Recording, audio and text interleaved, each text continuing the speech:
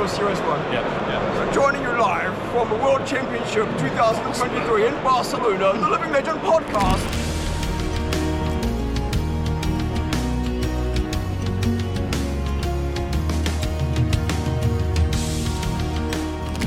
Hey gentlemen, have you heard? The newest big thing in TCG and wargaming is now live on Kickstarter. What? Where is it? I need to see it. Let me have it. I've already got my copy. You can find it on grimpath.com or on Kickstarter right now. Yeah, it's all good. Midnight for Az, chilling in his burger hoodie. He's just vibing, man. Hell yeah. Just vibing. All right, well, that'll start us off, I suppose. Welcome once again to the Living Legends podcast. I am your host for today. I am Bill. For all of our video viewers, I am very intentionally not looking at the camera because of my new ring light. It is more obnoxious with my glasses, being a glasses haver, to look directly into the camera. But speaking of glasses havers, Wow. I have my two Great segue. my Best two one yet. lovely co-hosts. Wow. Let us start off with alphabetical order. I'm a big fan of alphabetical order. We have Az. Welcome, Az. How's it going, folks? For the video listeners and viewers, I'm wearing just a burger hoodie today, which is basically like a blanket that you put on because it's midnight where I am right now. A little bit chilly because me and my missus have moved back in with my mum for a bit, so we can start saving for our own place. You know, this day and age, it's hard to do that. Very nice. So we're currently in her house, which is currently being renovated. So the lounge doesn't even have any. You probably can't see it without me turning the camera around. The actual walls don't have any plaster on, so it's a little bit chilly in here. But yeah, it's a stepping stone to greater things, and these things happen in life. But yeah, love and life nonetheless, and back to do Living Legends podcast again, which is always a good time. Hell yeah. Oh yeah, happy to hear it. Happy to see it. Happy to have you on. Yes. I mean, I think you've been on more of these than I have, but I'm the host, so I got to pretend. As well, we also have the other one, the one who hosts all the videos. We have Kel, also known as Red Zone Rogue. Hello. The rumors of my dislike of Flesh and Blood have been greatly over-exaggerated. Hello, I'm Kel. And I'm happy to be here, as always, to talk about Flesh and Blood every single week here on the Living Legends podcast. We got some really exciting news that dropped last week. News that has made me the most excited I've been about Flesh and Blood since Outsiders, and I don't say that lightly. So we'll get into that a little bit later in this episode. Until then, we have some other stuff cooking. But don't worry, we will be talking about Part the Mistveil quite a bit. Be assured. Absolutely. Yeah. Speaking of exciting things, another segue.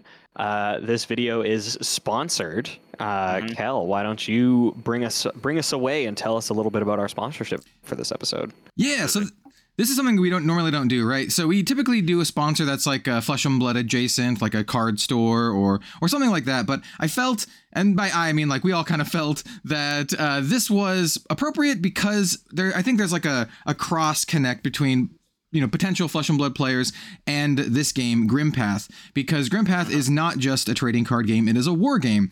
And so I would consider it more like TCG adjacent rather than a TCG game. And it's a really, really cool game. It's one that I've covered personally on my own channel, Red Zone Rogue, a few times. The creator of the game, his name is Dave, and he is a former video game, well, not former, he still works in the video game industry, but he's a video game industry veteran. He's worked at Double Fine on games like, I don't know, Psychonauts, Brutal Legend. He's worked on a lot of the big name games from Double Fine, and the quality really, really shows. It's a really cool war game mixed with the trading card game. I like to think of it kind of like a XCOM kind of feeling type thing. You move your minis around and then you have cards that are your attacks and stuff, right? Good comparison. Yeah. Yeah, and I mean, Az has checked out the game too. What did you think of it? Yeah, I thought it was really cool. Dave sent me a little package with the 2 starter decks in, which I do plan on making some gameplay videos for. I don't know how many, because there's not much, stuff you can do with 2 starter decks. But I'm going to do make some content on it very soon. But I've backed it recently because it's on Kickstarter now as well. So I have backed the starter set plus the 1 box. So I've backed it at that level.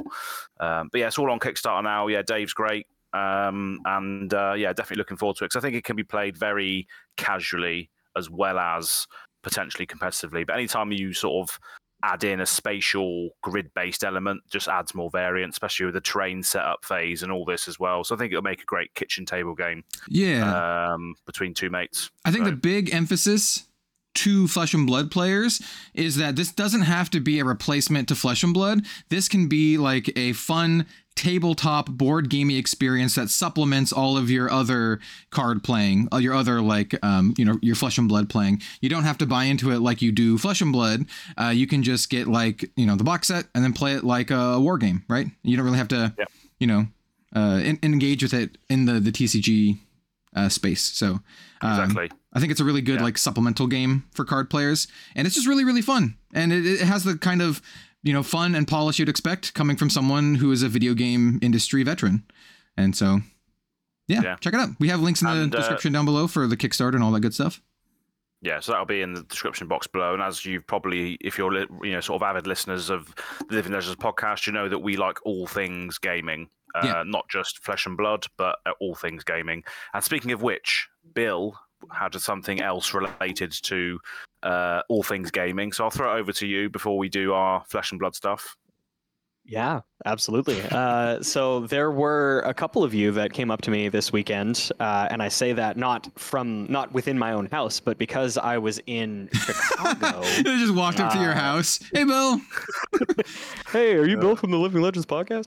No, it was there were a few Flesh and Blood players that walked up and said hi to me, which was very surprising because I was at a Magic the Gathering event. I was at Magic Con Chicago, which I just got back from 18 hours ago, just about. Nice. Yeah, it was literally midnight last night, and it was an absolute blast. I had such a fantastic time.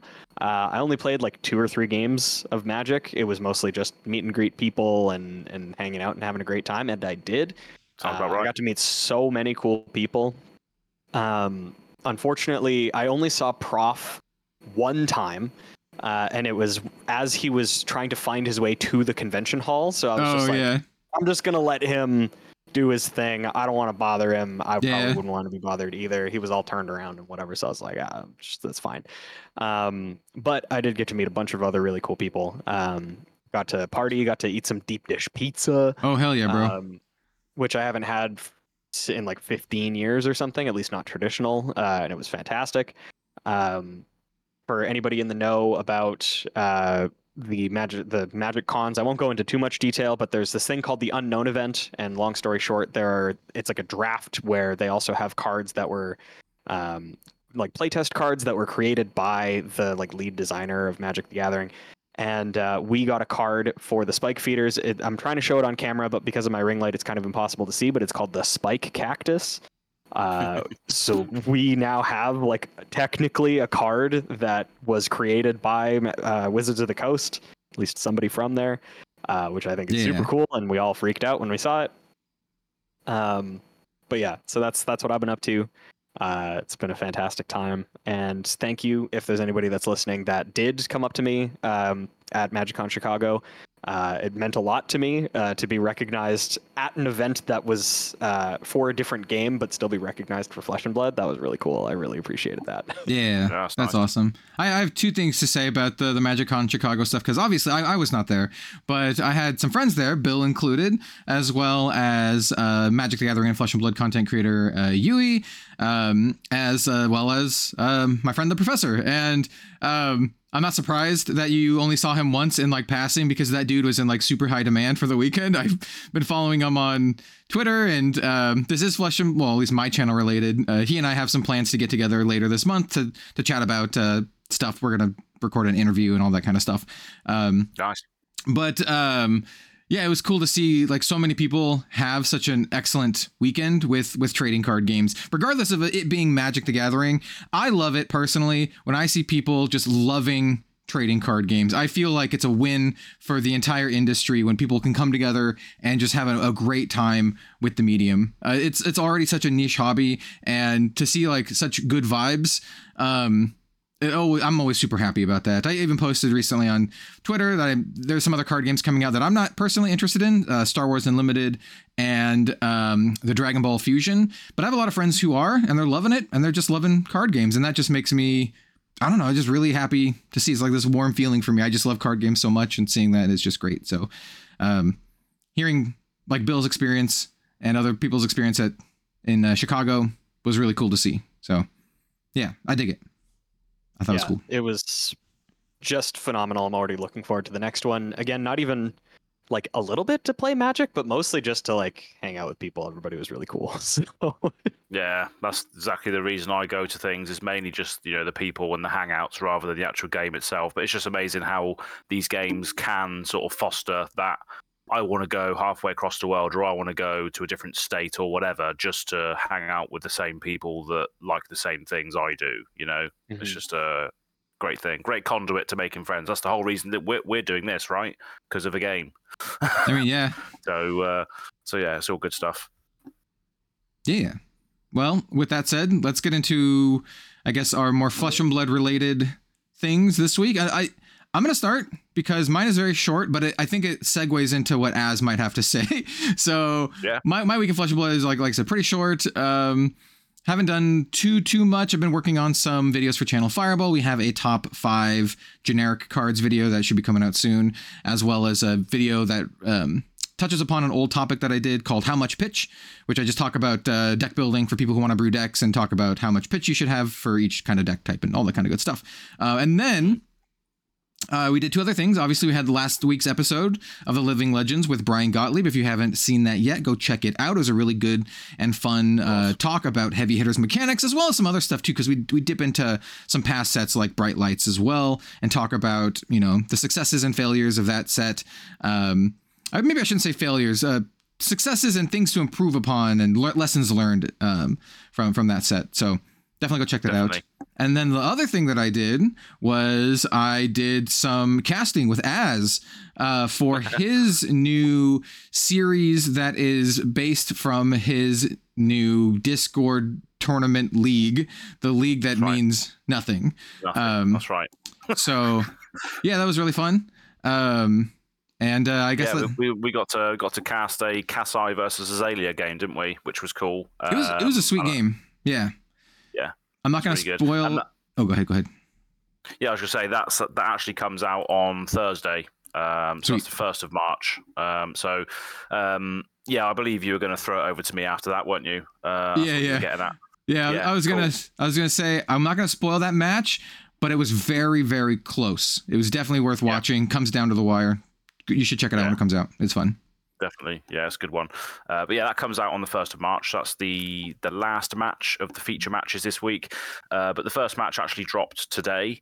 So that's pretty much my week, and probably going to be my weeks in Flesh and Blood for the foreseeable future, because it is an ongoing thing.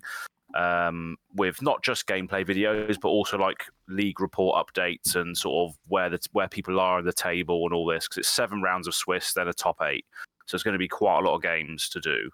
And if you guys are up for it, you can cast some games. I can send you the videos, and you can do it. We can all do it potentially if we get a moment. That'll be awesome. If you guys want to do that. Yeah, possibly. Have another drunk Living Legends. Yeah. Cast. Absolutely. But yeah, so a couple of games come out on Go Again Gaming this week. So we got Reinar versus Reinar, which came out today. That was the first one. It's been pretty well received, and it was a good game. Then tomorrow we've got, Tuesday, when you're listening to this, you would have seen Kasai versus Dromai. So that's DM Armada against Mocha, or that's their internet name. So that's Kasai versus Dromai. And then when this drops, there's also Olympia versus Phi. So that's going to be out on as of today when you're seeing this on the Wednesday. And then tomorrow when you're hearing this, it will be the Kasai v Azalea game that me and Kel did. So yeah, the league ultimately means nothing to the winners. So it's a funny premise. CC is normally like a very, very high stakes event and game style, but this game and this league just really means absolutely nothing whatsoever.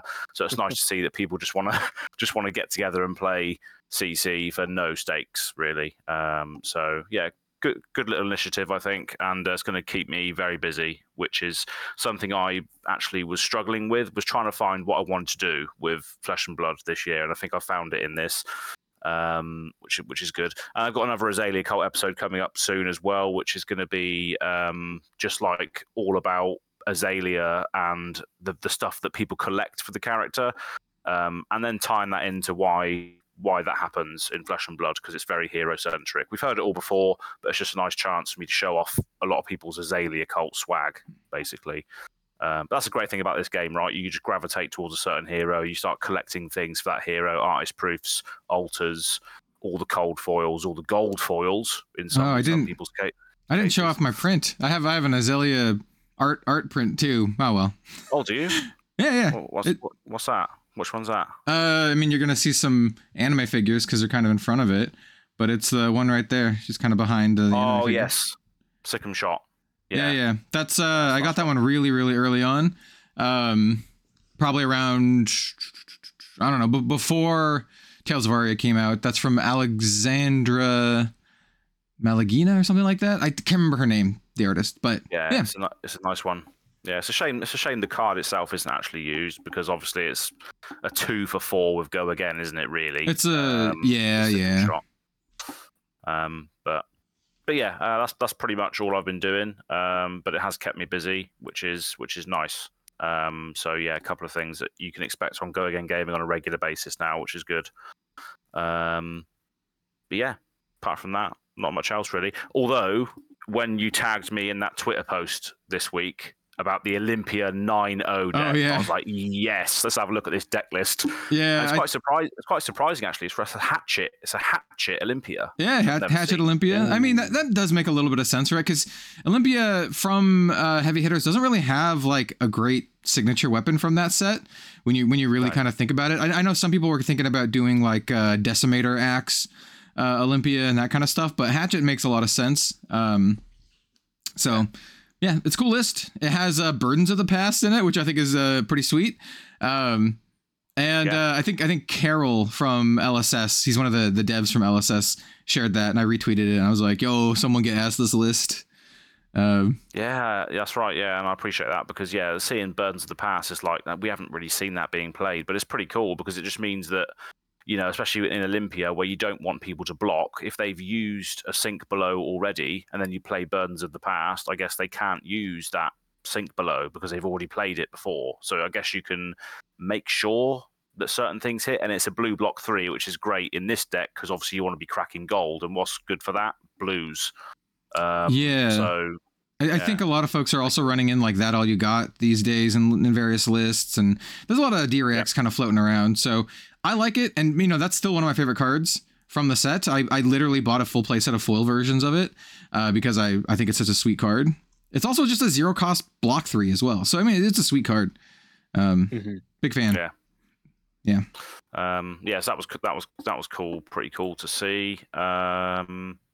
And just going off the Olympia train as well, and what you said about Decimated Great Axe, that is the Olympia that you would have seen yesterday when you're hearing this on the Go Again Gaming Olympia v5. It was Olympia with Decimated Great Axe.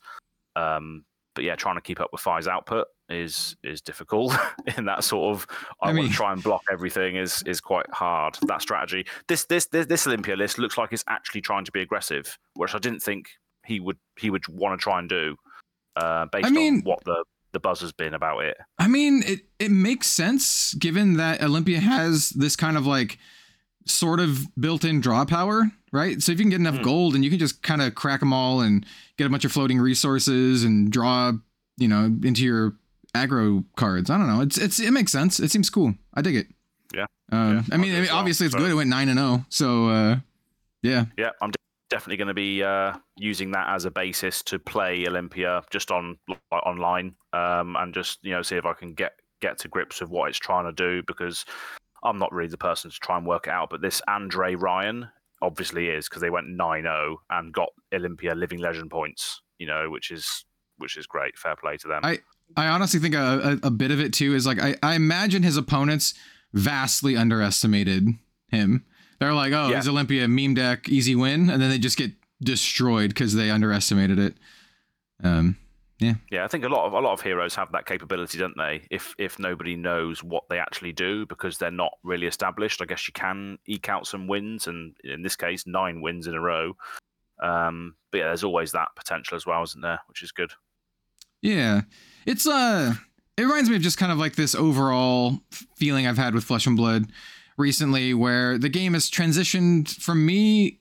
Like, there was a point in time where I would buy so much of every set that I would have a full play set of every set, and then I would build like multiple heroes and have a bunch of different decks. And it's transitioned from that for me to more of a, I'm just gonna build the couple heroes that I like and just maintain that, which seems to be like the prevailing thought in Flesh and Blood going forward. And it allows situations like this to happen for both parties, like, right? So if you are the Olympia expert, you're like, I'm the Olympia expert, I know Olympia through and through, I can come in and like dominate because people think he's, you know, underpowered. And then you also have the people that he's playing against who are just like, well, I'm only going to play this one hero because it's the only one hero that I play, right? So I don't know, it's an interesting thing for Flesh and Blood. Yeah, Bill just talked about Magic, and some of the stuff I was paying attention to this weekend was the Pro Tour was also happening at Chicago, and kind of a deck that everyone thought was a meme deck ended up winning, which I thought was kind of funny as well. So it was like this vampire deck that everyone thought was like a joke. I don't know. I just think I like to think about parallels between that kind of stuff. I think Magic is a little bit more of a flexible game, but whereas like, you know, if you're like, you can't really go all in a single deck in Magic unless you're playing an Eternal format, is what I'm trying to say. Because Flesh and Blood is just an Eternal game, more or less. Yeah. There's the Living Legend system, which makes it, you know, a little different, but you know what I mean. Yeah. Anyway, that's my long-winded way of saying. Yeah, a couple of tangents, but what is the main topic for today, Bill? The main topic for today actually is just about the only interesting thing that has happened that at least I know about in the past week, which is, I mean, pretty exciting, all things considered. Yeah. We got a new set spoiled, and it is, I mean, something that I think a lot of people have been looking forward to for a long time. Part the Mistveil.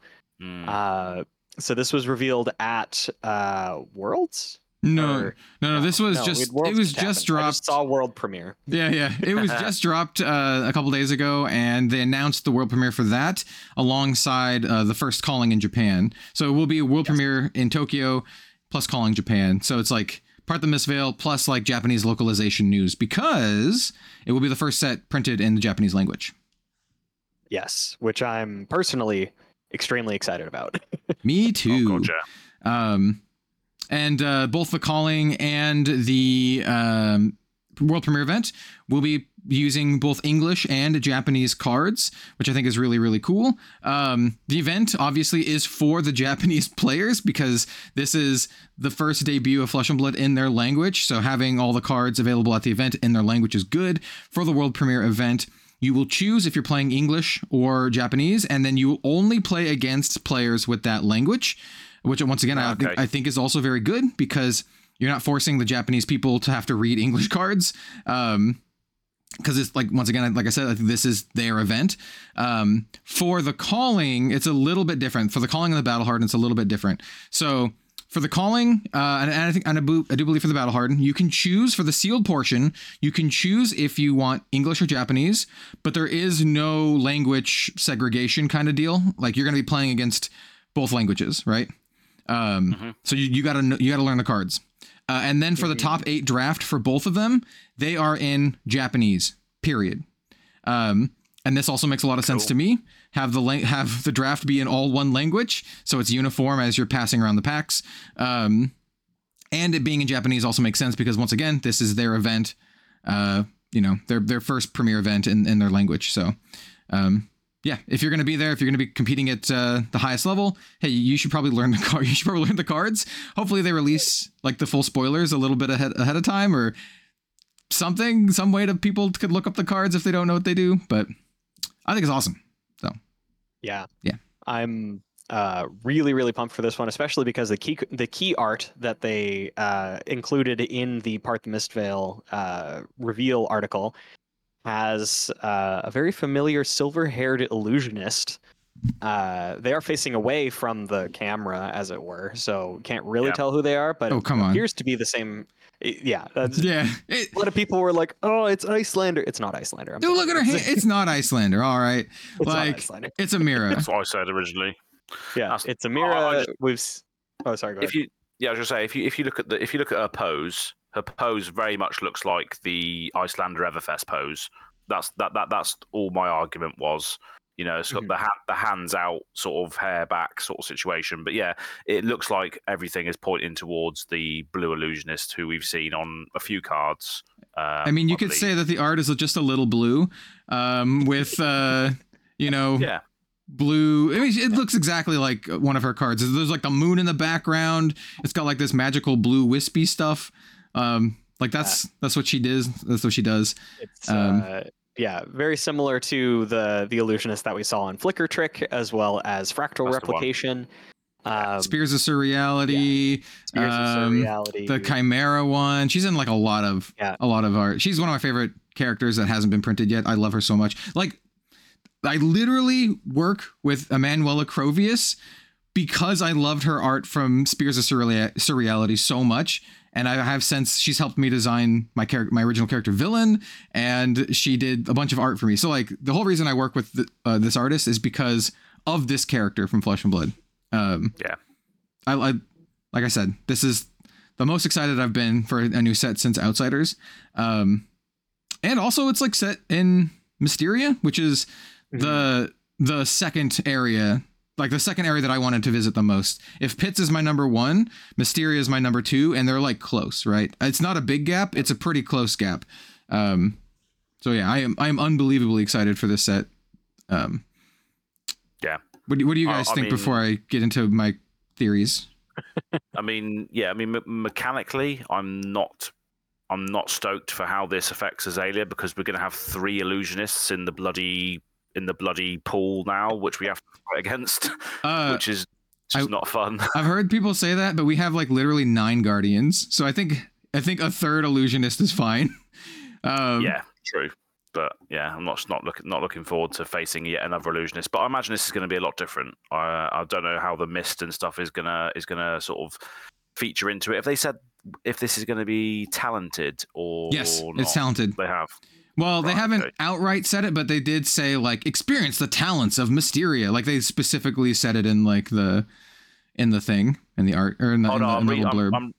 I'm reading the article now. It says releasing on May 31st. Part of Mistveil marks the long-awaited arrival of a new talent, unlike anything Wraith has seen before. Yeah. Okay, so I answered my own question just by looking at the article. So don't listen to the podcast. Just read stuff instead. That's what I say. I do. I made like a 20-minute video, kind of like breaking down this and my thoughts and giving some crackpot theories. So at one point in the article, it says something along the lines of discover the ancient talents of Mysteria, and that's plural. They plural talents, not the ancient talent of Mysteria. They pluralize it. So I think there's a not zero chance that we get 2 talents, like 2 parallel talents. Interesting. And I think it would make sense because last week we had Brian Gottlieb on the podcast, and he really expressed the idea that they feel that 6 heroes is what they've kind of arrived at being the really, really good sweet spot for draftable sets. And we know this set is a draftable set. We know all 3 sets this year are draftable sets. That has been stated multiple times before. So this set is a draftable set. And given that, what Brian said, it's very likely 6 heroes. And given that, it's very likely 3 classes. And given that, I think it would make a ton of sense draft-wise if you have 3 classes, 6 heroes, and 2 talents, each hero from a class being one of the 2 talents. That way, in draft, you can stay open a little bit and draft talent cards at the start before you pick which class you're going to be playing. And then you could also be open by drafting like generic cards as well. Or you can just draft the specific class, right? The ninja only cards or the whatever only cards.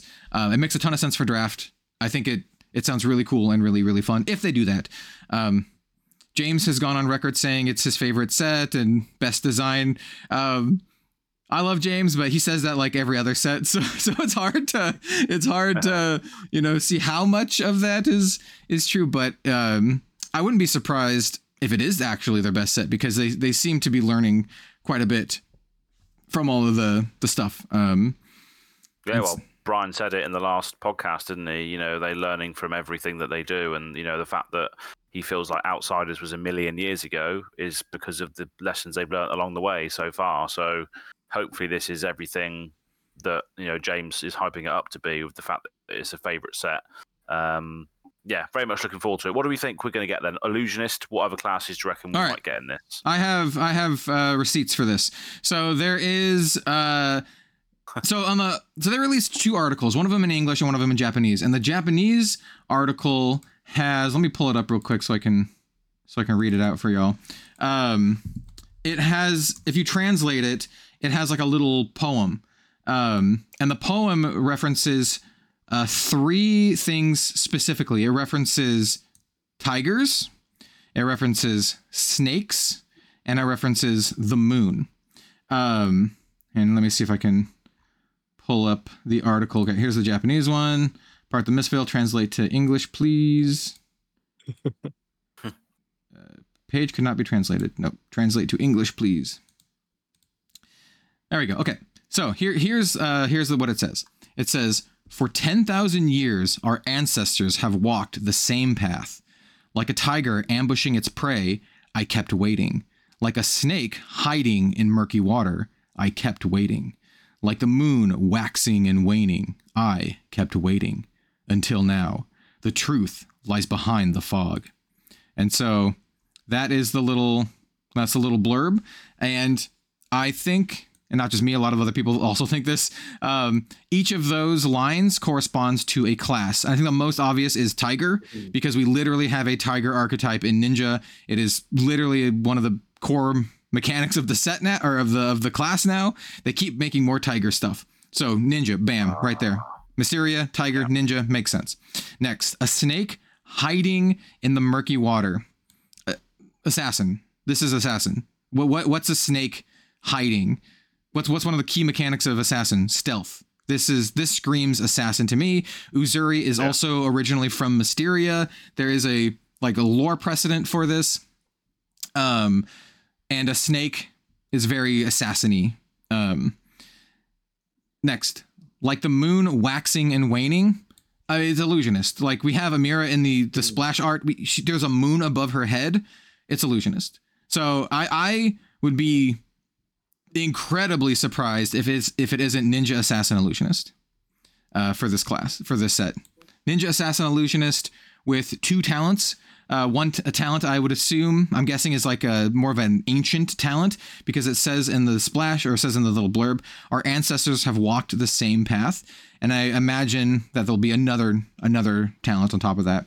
I think the obvious one for Mysteria would be like Mist or something along that. My like lore brain suggestion would also be spirit or ancestral, right? So you can be like an ancestral ninja, spirit assassin, or something like that. Because if you look at a lot of the art for things related to Mysteria, you see a lot of like spirits in the mist, like ghosts. There's the spectral procession artwork with all of like the festival ghosts, and there's a lot of like ghosty kind of stuff that has to do with Mysteria. So yeah, that's kind of my spiel. Yeah, another thing as well, if you type in Tiger into FAB, for instance, what you'll also see is things like Ki Unleashed, Predatory Streak, these things that the monks or the ninjas or whatever they are, they're punching things. There's like a load of spirit wolves on Predatory Streak. In Ki Unleashed, there's like a tiger key blast coming out of the lady's leg. There's a couple of key things as well. So that could be, or however you pronounce it. I don't know. It's QI. I think it's key. But it's like the force of what the monks use in a lot of things, like flex claws, there's key blasts and stuff like in that as well. And on Crouching Tiger, there's a mechanic on Crouching Tiger which says Emferial. I don't know how you pronounce that. But if ephemeral.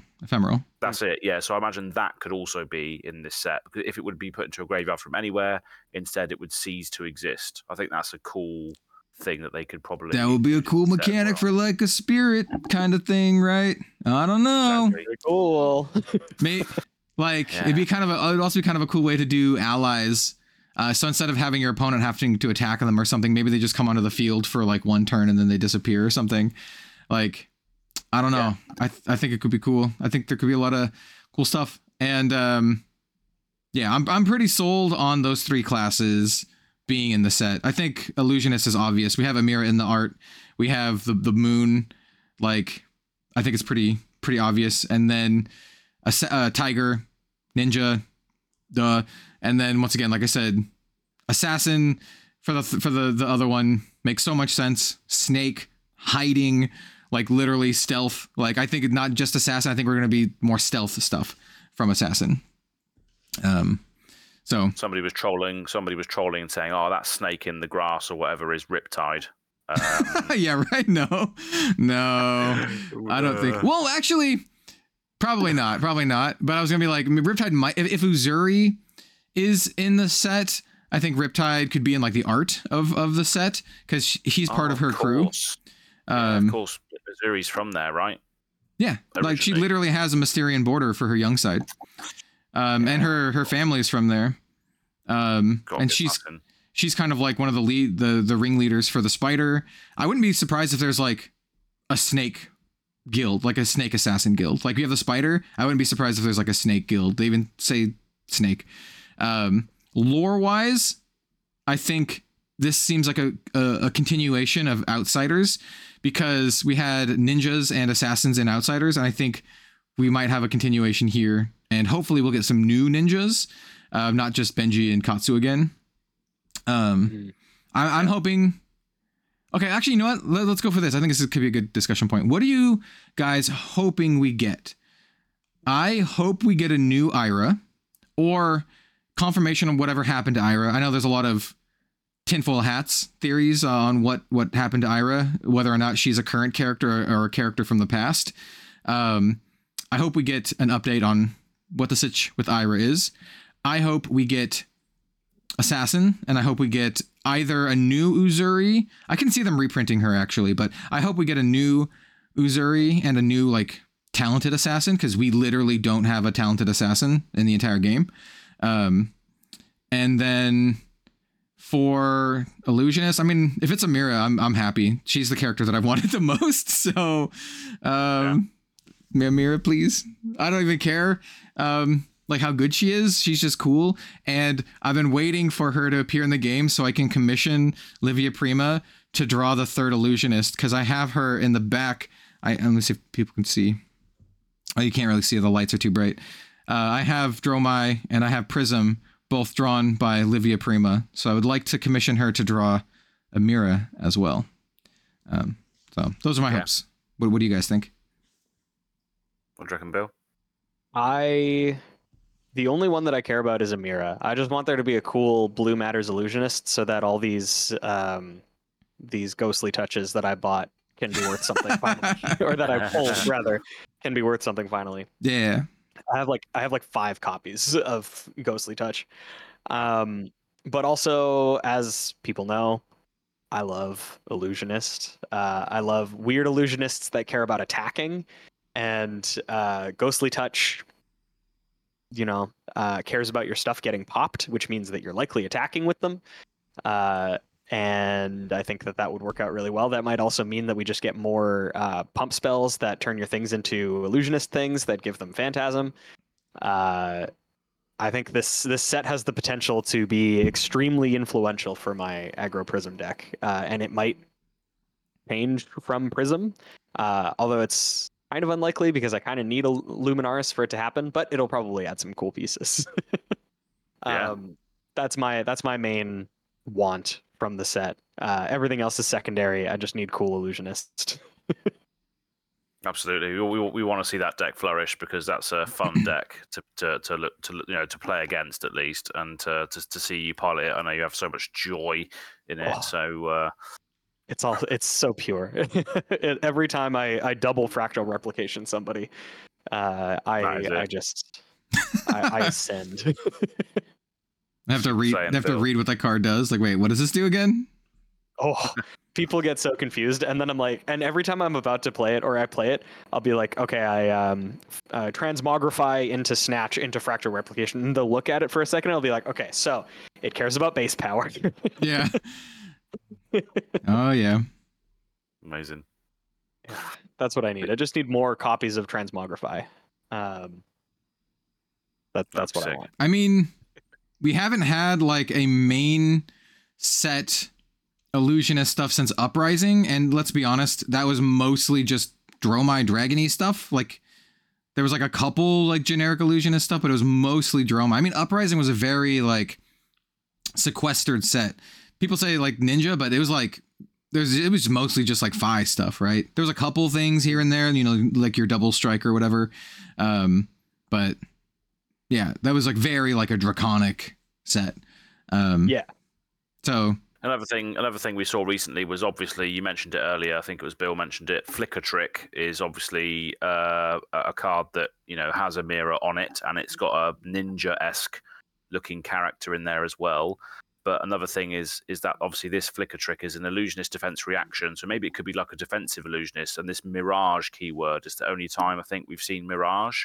yeah, And that again goes in with the whole sort of the veil being lifted or whatever it is. I think there's a bit of lore somewhere which says that the veil between the worlds is getting thinner or whatever, and that's like a mirage. Right? Spirit.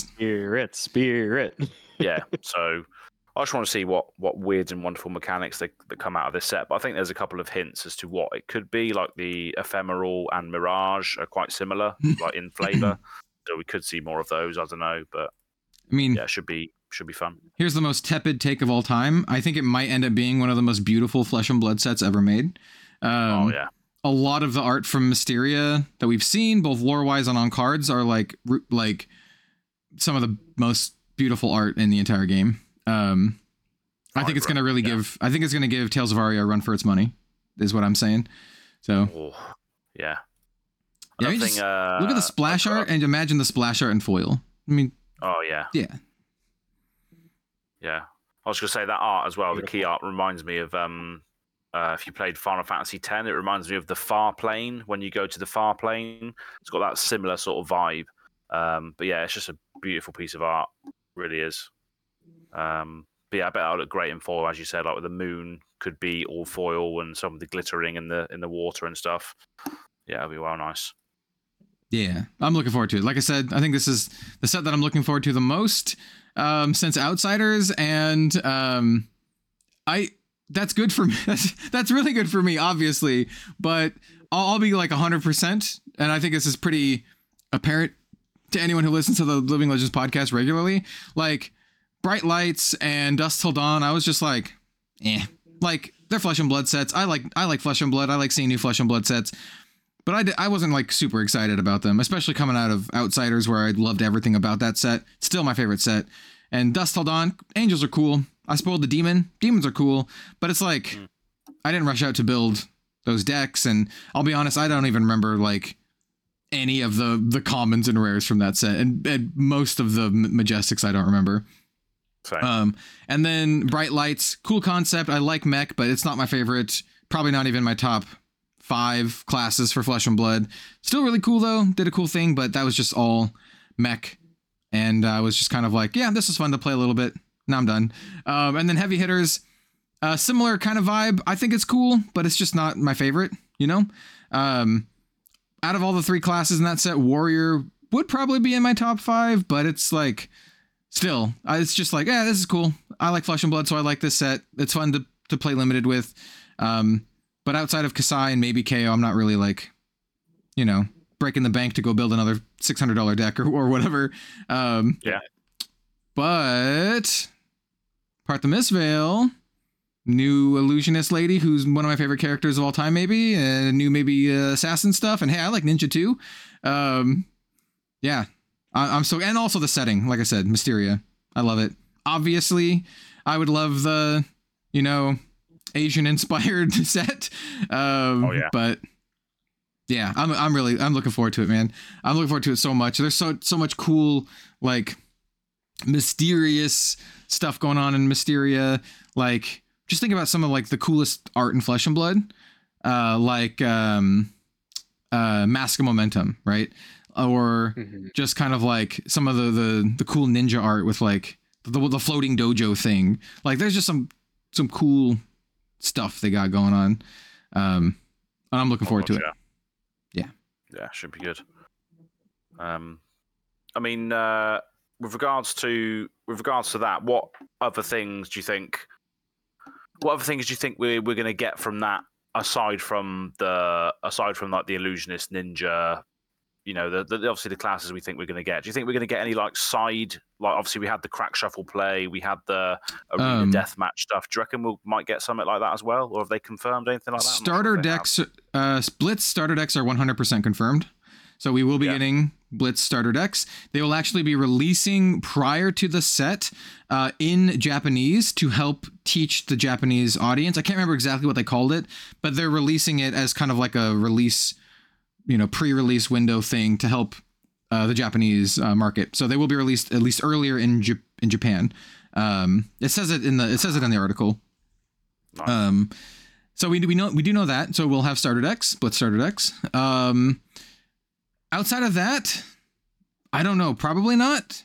But who knows? We'll see. We did hear hints that they would be releasing some other interesting stuff this year. I believe James mentioned it at Worlds. So I mean, this would be a good time to do so.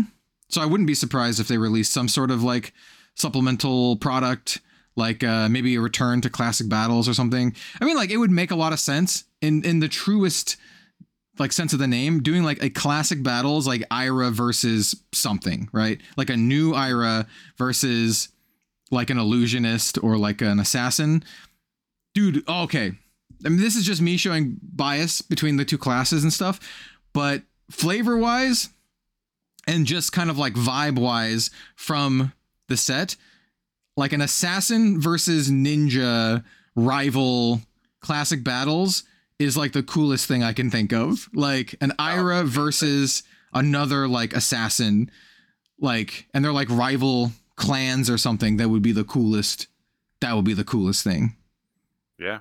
That's what I would do that. If I was making the game, that's what I would do. Yeah. Give Ira like a new card because she was like the first hero. Give her like a cool thing. I don't know. That seems cool to me.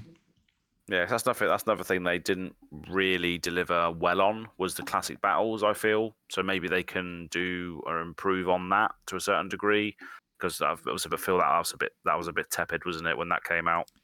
Yeah, I mean, like, especially when you compare its price point to price point of other products on the market. That was, for me, it was most of the price point. I think if the classic battles was like $30 or something, that would have been like sweet, you know. But it was like 50, wasn't it? Like 50 or 60. And for $50, man, you can just buy like a brand new board game for that. That doesn't have like titanium baubles in it. Yeah. I'm not knocking the titanium baubles. I get that they were there to help teach people how to play, but do you want to spend $50 on a product that teaches you how to play? I don't know, man. Yeah, I don't know. I do think that the Blitz decks are currently in a much better state. Yes. I know that the classic battles were supposed to be like a step up from that, like a little bit more complicated. But it did also feel bad that, there were cards that were exclusive to those. I know that sort of helps to push the sales of them. But they did it in a... They tried to like have their cake and eat it too, right? They're like, it's a starter deck product, but we're also going to put like must-have staples in the starter deck product, and we're going to charge you $50 for it. So it's like, I don't know. Just pick and choose. Why don't you just... You could have just made a not starter deck product, made like a mid-level or a high-level tier product with like cool, majestic reprints, and then maybe a one-off card in it. And that way, people who have already learned how to play with like the Ira decks or the Blitz decks could be like, oh, this is my jumping point into like competitive Flesh and Blood, right? Yeah, because like the thing about having the like good cards, especially at a 1 of in the set, means that all the people who want this card for competitive purposes now have to buy 3. And so that's 3 of these products that are off the shelves and not getting into the hands of new players that want to learn how to play the game. Yeah. So it inherently cannibalizes itself in terms of supply. So I hope that there's a way for them to continue to make it a good product that won't just sit around on shelves without taking it out of the hands of the players that they're kind of designing it for. That's kind of the main concern I have. Because right now the Blitz decks are, I think, phenomenal ways for players to start the game. Agree. They're cheap, they're widely available, and they are good. Yeah, the Blitz decks are fantastic. My only critique of the Blitz decks, and this is not their intent, so it's a critique that is basically just saying this is what they're not, right? They're not competitive in the slightest degree at all. Like, they have literally no Majestics. That's just all basically what I would call like bulk, right? They did print those like extended art cards to make them kind of a little bit more flashy, but at the end of the day, it's just a bunch of bulk cards. And so they're really good to learn to play. They're really balanced and they play really, really well together. Brian Gottlieb has done a fantastic job on them. For that purposes, I think it's like slam dunk. But what they don't do is they don't provide you an avenue to play competitive Flesh and Blood, because after you get your Blitz decks, go buy singles, because there's no cards in the Blitz deck you're going to use in your competitive CC deck. Like maybe if they put like Sink Below or something, but they don't typically. I haven't looked at the heavy hitters ones. If Sink Below's in the heavy hitters decks, I cool, like good on that. But it's one of the things I think Round the Table did great. Round the Table put Majestic playsets. Like one of the decks had the Melody deck had 2 Cokes Commotion in it. Like that's awesome. It had a Crazy Brew in it, not 2, just 1. But that makes sense for the deck. You only needed 1. Yeah. So like, I think a way to make these good for players as well as not necessarily like as sort of, I don't want to say they're not as like enticing, but something that sort of what helps for the flipper aspect of it, like with classic battles, where people would exclusively buy them just to get like Glistening Steelblade. And I think there were maybe a couple others that were maybe worth some money, but mostly Glistening Steelblade. They should do things. There was a Magic sort of product for a while. I know what you're gonna say. They would have. It would just be like a modern legal deck that was just good, and it would have like one of like a Shockland or Fetchland or something. Yes. Okay. Like you could have a deck that has like one of Enlightened Strike. We're on the same wavelength. Okay, so I was going to bring up the modern event deck, I think is what it was called, or something like that. And so the modern one, I wanted to bring this up because I think this is definitely a straw man argument, but I think a lot of people would be like, oh, it's just going to kill the value of the Majestic you put in. No. You know what was in the modern event deck? Sword of Feast and Famine. Go look up the price of Sword and Feast and Famine right now, and you'll see that it is still a very, very valuable card. And it was in that modern event deck. I think a 1 of in it, but I know because that's the version that I play in my SRAM deck. And it's still like the card is still $50 Canadian. Yeah. So if they put like a Command and Conquer in it, sure, Command and Conquer will go down in price for a little bit, but as the product, goes out of print, it'll go back up.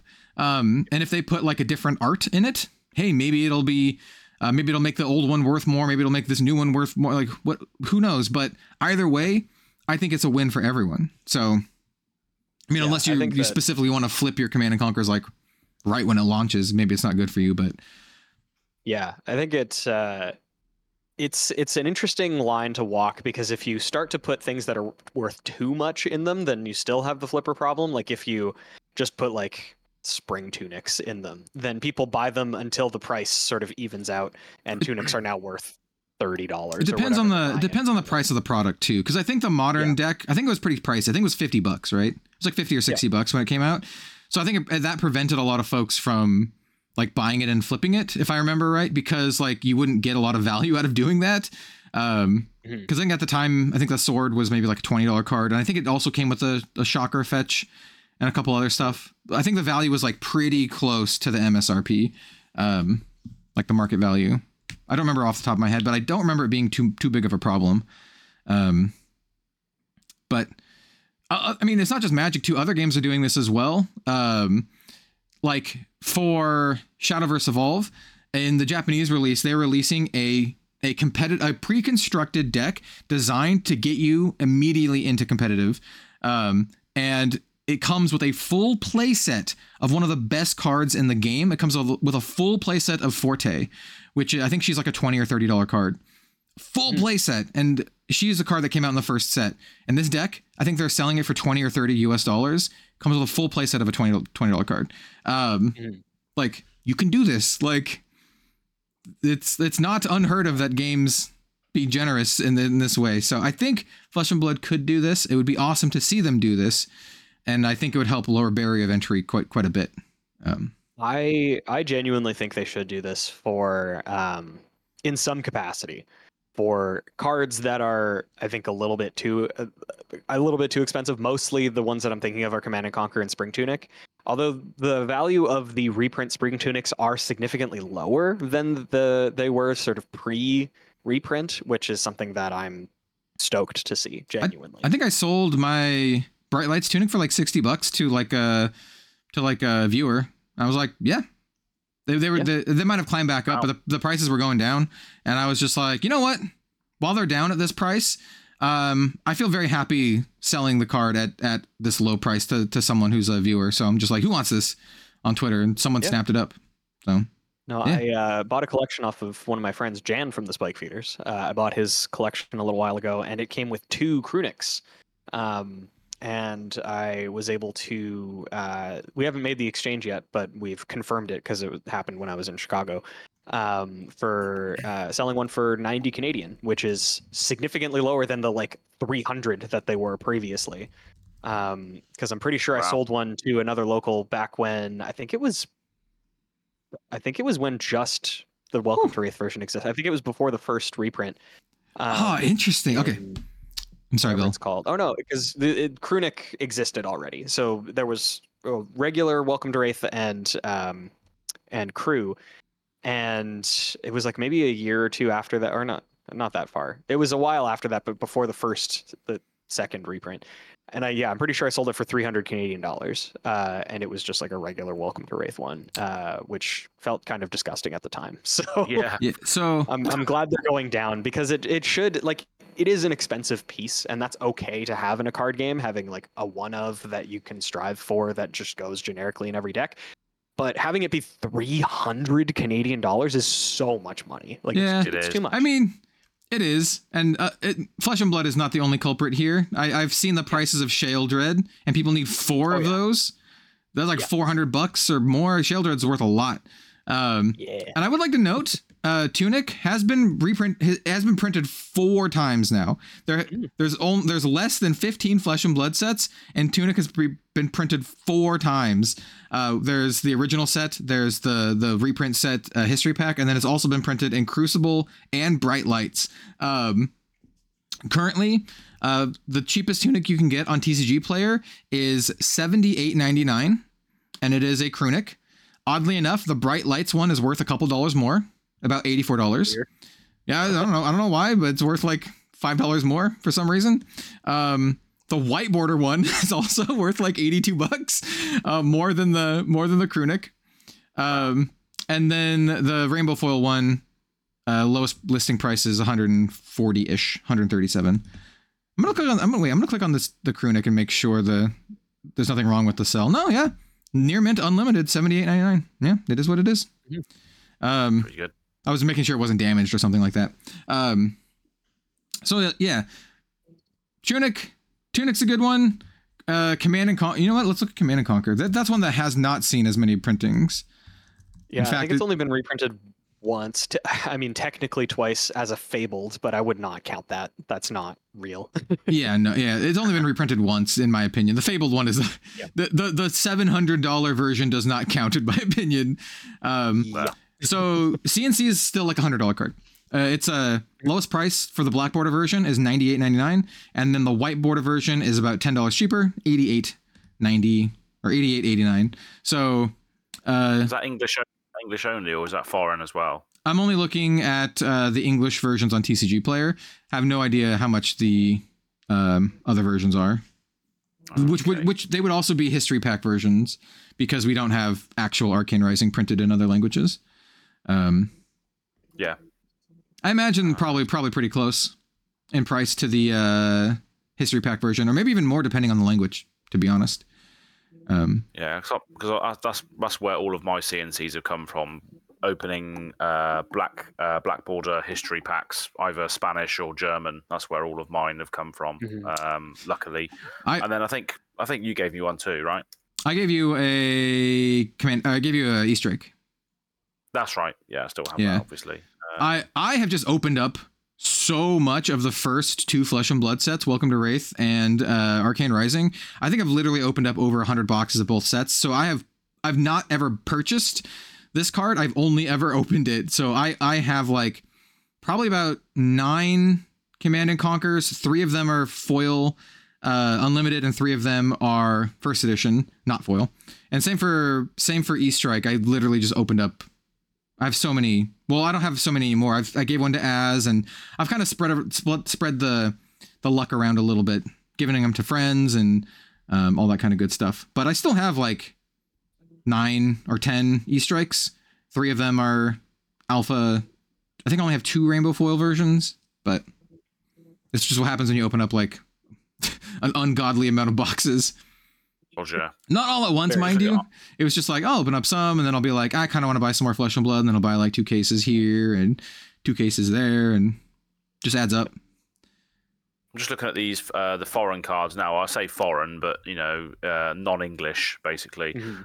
So there's a French CNC on Card Market, which is basically the EU equivalent of TCG Player, being sold by an individual sellers. It's like a conglomeration of like individual sellers at €49 for a German one. So conversion rate, that's a little bit more. So it's like what, $50 or $60 or something like that. Yeah. Yeah, €49. It's currently €49 is 53.13 USD. Yeah. Which, because of Canadian, is 72 Canadian dollars. So is that bad or good? It is better than most of the other prices that we could find CNCs for. Yeah, and then Easter eggs on TCG Player are about $34. Black Border's $34. History Pack is $33. So I mean, like, that's not too bad, but I mean, like, the fact that you need 3 of them is like that's like $100 right there for your deck. So $100 for there. If you need CNCs as well, it's another $300. So that's $400 just for your CNCs and your E-Strikes. And then you slap in your Tunic, which is another like $80. So there's $480 just for those cards alone. Now you're gonna have to get all of the others. Like, it adds up quite a bit. Not every deck runs them. Make sure you but get your German E-Strikes, your Richter Schlags for €18. I have a full playset of those. I have a full playset of the Schlags. The Schlags, absolutely. Yeah. Yeah. So I got those in person. I traded for those in person with the dude from White Bat. Heiner. Yeah. Heiner at Worlds. Yeah. I opened up a was it an eye? Ivophidia? Yeah, he was like, here, you can open up a box of History Pack. And I was opening up the box of History Pack, and I opened up E-Strike, and I'm like, oh, sweet, E-Strike, Schlag. And then I was like, I'm like, there's no way I'm gonna open up anything better. And then I opened up an eye, and he was like stoked. And I'm like, I jokingly said, hey, can I have the eye? And he's like, no. And I'm like, can I have the E-Strike? And he's like, yeah, you can have that. And I'm like, yes.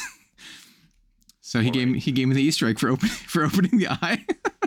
And those moments as well. Those moments are forever eternalized on both yours and my vlogs for Worlds. Yeah. That moment. So yep. times. That was good. Yeah. Good old eye. Didn't think this would descend into a Living Legends finance corner, but hey ho, that's slow news week. That's what happens. Well, I mean, we had a new set release. Holy boosh. Ivophidia is still like a $350 card. All right, let me look up. Oh, yeah.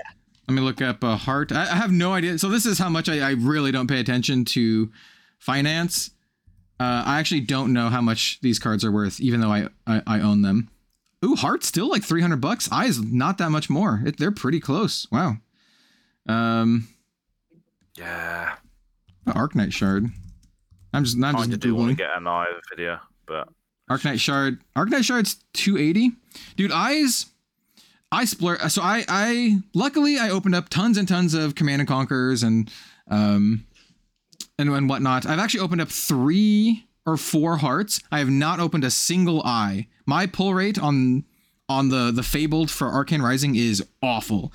Like I mentioned, I've opened up over 100 boxes. Well over 100 boxes. Never opened up an eye. I have opened up an Arknight Shard though, which was cool. But yeah, no eye. So I bought an eye from someone and I picked it up in person at was it Worlds or so. I picked it up, from someone. I think they sold it to me at a pretty good price, $250, $220, something like that. But that sounds funny. I bought an eye from someone and I went and collected it from someone. Hey, I didn't want that getting shipped in the mail. I didn't want it getting damaged in the mail, right? Yeah. I'm trying to think of. Eye is so good for Rangers. It's so good for Rangers. Eye is super good for Rangers and for Wizards. Yeah. Because it's blue that fixes the top of your deck. Hello, Kano. Yeah, I mean, it's kind of nuts for Kano. But like, you pitch it for your Death Dealer, and then you do your Scry trigger first, and then you can, or your Opt trigger first, and you can opt to see which card you draw. Oh, it's so good. Yeah.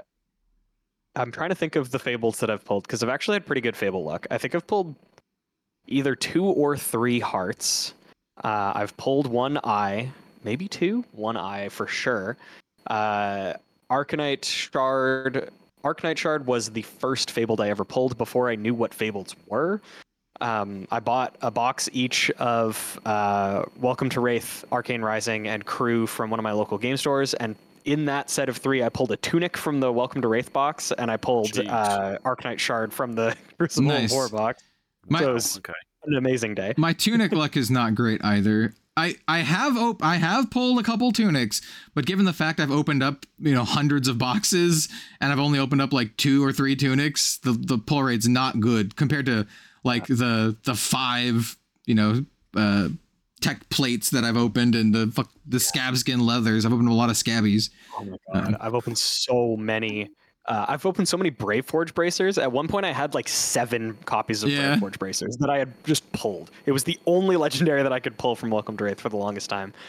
I think I've pulled maybe 5 Tunics. I think 3 of them, maybe 2 of them were Rainbow Foil. I've pulled 1 from Crew, 1 from Bright Lights.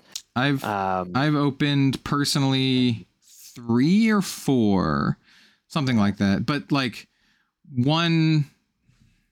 I'm trying to think now. I think I opened up 1 from History Pack on stream I think it was part of, or was it from? It was from Crew. I opened it as part of a Go Bananas. And then I opened up my Cold Foil 1 from the first box I bought off of eBay, back when Flesh and Blood Alpha boxes were selling for $60 on eBay, because no one knew what the game or played. At the time, it was like worth $200, $200 or $300, and I got really excited and texted Robin like, "Oh, but I have a $300 card." It's worth a little bit more than that these days. A little bit. Yeah. I still have it. I still have that and a full set of the Arcane Rising Cold Foil Legendaries. They're a nice little nest egg. I joke with Robin. I'm like, hey, maybe when this card's worth $100,000, we can go put a down payment on a house. I could sell it and go put a down payment. Go sell it to Saint or something. Or someone. Yeah. Yeah. And then I've pulled the first Cold Foil Fabled I ever pulled was Corsham. Then I also pulled not an Illusion of Grandeur. That's a Magic the Gathering card. Grandeur of Valahai. Grandeur of Valahai. I pulled a Cold Foil of one of those. I've pulled a Rainbow Foil Light of Soul, a Rainbow Foil Blood of the Drakai, and then I think that's it for the Fableds that I've pulled. Because I've never pulled a library. I had to buy mine. And then I haven't pulled the CNC because they don't exist. And I haven't pulled... What were some of the other ones? I haven't pulled a Master Cog, and I haven't pulled a Deathmatch Arena. Yeah, mine's almost the same. I've pulled all of them. I can tell you ones I haven't. no eye, no Master Cog, no Arena. I think I pulled the rest though. I might be forgetting one. I pulled so many Light of Souls though, dude. I think I pulled like 4 or 5 Light of Souls, 1 cold foil, and a bunch of rainbow foils. Like they just, they just kept popping out. Yeah, we all got them, didn't we? Dusk Till Dawn. Yeah. I pulled 2 or 3 plague hives, sold them down to 1 rainbow foil, got the rainbow foil one signed by Mark Poole, and then I bought a cold foil one from FAB TCG cards. I don't think maybe I also have missed Plague Hive. I don't think I've pulled it. Oh, that's the best one. Did you pull a Plague Hive? I didn't know. Oh, I thought you did in our box opening stream. Maybe I'm thinking of different set. No, I pulled the Blood of Drakai, I think, on our stream that we did. That's what it was. I think that's like the cheapest. I think that's the cheapest Fabled too. The Garbo one. Yeah. But I wanted to maybe be someday. So maybe someday it'll be good. I looked up cold foil tunics. The cheapest one on TCG Player is $6,000. Yeah. There's only 3, and they're like 2 of the listings are from like game stores and retailers that Flesh and Blood players will know. The first one is Realm Games, has their listed for 6,100, and then the second one is Magnolia Gaming, and they have their listed for 6,900. And then some crazy person has one listed for 15 grand. Bro, if there's like 2 6,000s, no one's gonna buy your 15 grand one. Yeah. But yeah. Yeah. Now I'm curious on the blood of the Drakai. Blood of the Drakai. I actually have like a metal print of this from Steve. $25. Blood of the Drakai. I thought it would be like 40, but nope. $25 for rainbow foil. It like reduces the cost of your stuff. I remember people thinking this card was going to be like insanely busted. They're like, "Oh, it's so broken." Well, technically, it adds 4 resources. Technically, most of the time it does nothing. Like most of the time, it doesn't pitch for anything really. Yeah, it pitches for 1 red. Yeah, what it does is, by the way, if you don't know what the Blood of the Drakai does, and I don't blame you for not knowing, it's a Draconic resource gem, so you can only use it in a Draconic deck anyway. And it says, when you pitch the Blood of the Drakai, the next 3 Draconic cards you play this turn cost 1 less. And it's a red pitch card, so you get 1 resource, and the next 3 Draconic cards cost 1 less. I think the problem is that it's really hard to string together 3 other Draconic cards in addition to the Blood of the Drakai. Like, yeah, even like Magical Christmas Land, it's not that great. In Magical Christmas Land, this is basically like a blue. Like any blue pitch card. You almost need like a 5-card hand for it to be good. Yeah. For it to be reasonable. So, because like it's unfortunate, but in theory, you also need those Draconic cards to at least cost 1 to get value out of it. And a lot of the Draconic cards I can think of cost 0 that are good that people play. You have your Blaze Hedgehog. You have like your 1-drop dragons. Like you have your 0-drop dragons. There's not a lot that like this works with. And like if you're just doing 1 dragon, if you're doing like Blood of the Drakai into like Draconic Optimi, it's only like a 2. It only makes like 2 resources. You might as well just have a blue. Anyway, it's technically a red though, so it counts for red stuff. But yeah, there's a reason why no one except for me plays with this card. Yeah, I like it because it's jank. So like, yeah, it's like the same as some similar thing to another Uprising card, which I thought was going to be absolutely outrageous when it first came out, and that was Phoenix Form, right? If you control 3 or more Phoenix Flames, when it hits, they draw 3 cards. That's like cost nothing to play. I thought that was going to be insane, but we never saw that in 5 decks, did we? Phoenix Form. We maybe do it one time. One time. I got to do the thing one time, and it got fully blocked, and I did not draw cards. Yeah. Yeah, I mean, like that's the thing. Just block it out. Yeah, seems like a great chain ender. Great chain ender if they've got no cards in hand after you've hit them many times. But it's the same problem that Whirling Mistblossom has. Block me.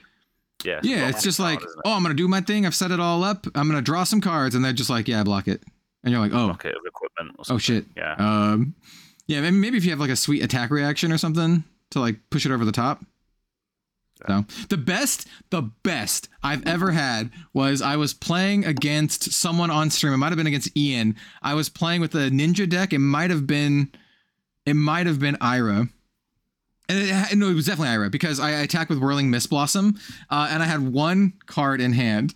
And he did just a 2-block on it, right? He just did 2-block, and he's like, I guess if you have it, you have it. And then I played from hand Ancestral Empowerment, drawing 3 cards, 1 from the Empowerment, 2 from the unhit. Oh, that was like the best. That was the best feeling. I just ancestraled him and also hit him, dealt him 1 damage. Oh, it was so good. That's disgusting.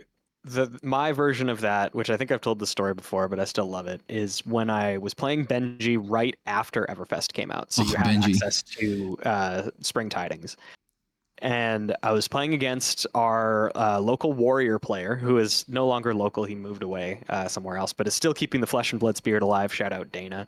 But unfortunately for Dana, he did not have very many reps playing against Benji. So did not know how to use his equipment effectively. Oh no. And that is just a fact he has learned since, but it was very, very fresh. Hadn't played against Benji. And I think, if I remember correctly, the math was I was able to draw 15 cards because I went double. I was able to go like 4 cards into Spring Tidings, draw 5, and then a couple more attacks into another Spring Tidings, draw 10. Oh my god. That's disgusting. You deck yourself. Well, you're going to kill your opponent because they have no cards, so it's just almost. They just die. Yeah, I was like, okay, now I get to play all the other cards in my hand basically for free. Yeah, because they're all probably like 0-cost go-agains, and they probably all 0 cost. I have a single blue, and it casts the rest of my attacks. So. Yep, probably all can't be blocked because you're doing Benji stuff because they probably attack for 2 or whatever. Yep. Yeah. That was like the one and only time I was able to live the dream with Benji. Because then after that, everybody started packing a bunch of Ironhide stuff. And it's like, well, okay. Hey, maybe bringing this back into our main topic, maybe Benji will get some more support in part the Mistveil. Hey, maybe we'll finally get an adult Benji. We got an adult KO and an adult Kasai. Maybe this is where they like put in the Benji. That would make a little bit of sense to me. Put Benji in, make him into a Tiger Ninja. Yeah, I mean, we've seen in Magic, obviously, we've seen the ninjas. Ninjas in Magic, they're quite, they're ninjutsu, they're unblockable, aren't they? So maybe there are some sort of unblockable mechanics sort of in this set as well, potentially, which would be a great way to bring Benji back, because obviously Benji has some unblockable shenanigans. So maybe we'll see that with spirits and mist and sneak attacks and all this. Maybe there is an unblockable thing in there, which makes sense. Well, ninjas, especially. I think, you need to have some sort of evasion mechanics kind of built in to not have an awful limited experience. True. So like having stealth, having like some sort of unblockable ninja shenanigans, and then whatever illusionist is going to do. I'm like I said, I'm super looking forward to it. That's gonna be I actually might buy more of this set than normal. So yeah, I don't know. We'll see. We'll see what happens. Form of evasion in this set is just going to be make a large attack. Make it huge. Make it big. Yeah. I was thinking about how Illusionist pairs into the other 2 classes, at least currently, and I think it's really interesting because Assassin and Ninja don't exactly have a lot of 6 attack cards. Assassin has like a couple, and Ninja has like none. I can't think of a single Ninja attack that's 6. So I don't know. I think it could play very, very interestingly into like in limited. Yeah. I'm curious to know what the viewers think about what are their thoughts on part the Mistveil. Is there any like spicy things we're missing? Dude, if it's right, if it's Assassin, Ninja, and Illusionist, it's got all the makings for like one of my favorite sets of all time. So yeah, well, it's like you say, Illusionist, obviously ninjas and assassins don't have too many ways to do phantasm things. So if they are doing phantasm things, they could be the beta of the set, couldn't they, with big illusionist attacks or whatever, going over the top rather than going wide, etc. So that makes sense. That could be their evasion, just big numbers, whereas the other ones don't do it. They're more wider ones, but yeah, should be good fun. Yeah. All right. Well, with that said, do we want to just go into the Arsenal steep and then talk about that? Yeah. Actually, I've got. I completely forgot. I was going to mention this. Yeah, go for it. I've been given a battle hardened ticket to give away on this podcast. Okay. I probably should have mentioned it at the start but anyone who's listening to this farther on into the podcast will be able to take advantage of it now. Then, so I've got a battle hardened Kiel Germany ticket to give away to someone who's listening to this podcast, whether it's in audio form or video form. This just comes from my friend Taddle, as a patron of mine. I think we met him briefly at Barcelona, Bill. One of the many people that came up to us saying, "Oh, Living Legends podcast," because that happened quite a lot in Nice. Worlds. So yeah, courtesy of him. I think he knows the game store fairly well, who's running it. So that's on March the 15th to the 17th, 2024. And the winner will be pulled next week. So we need to choose a winner next week. So if you're listening this far on, I will promote it on Twitter and stuff as well. So if you haven't listened to it, haven't listened this far, you can still enter and all that. But yeah, just thought I'd mention that as well. So we do have one of those to give away as well. How do you want people to enter? I don't know. I'm open to suggestions. I Okay. completely forgot to mention it until now. So I normally do, when I do a giveaway like this in the video, I will just have people comment something specific in the comments so we know that they actually want to enter.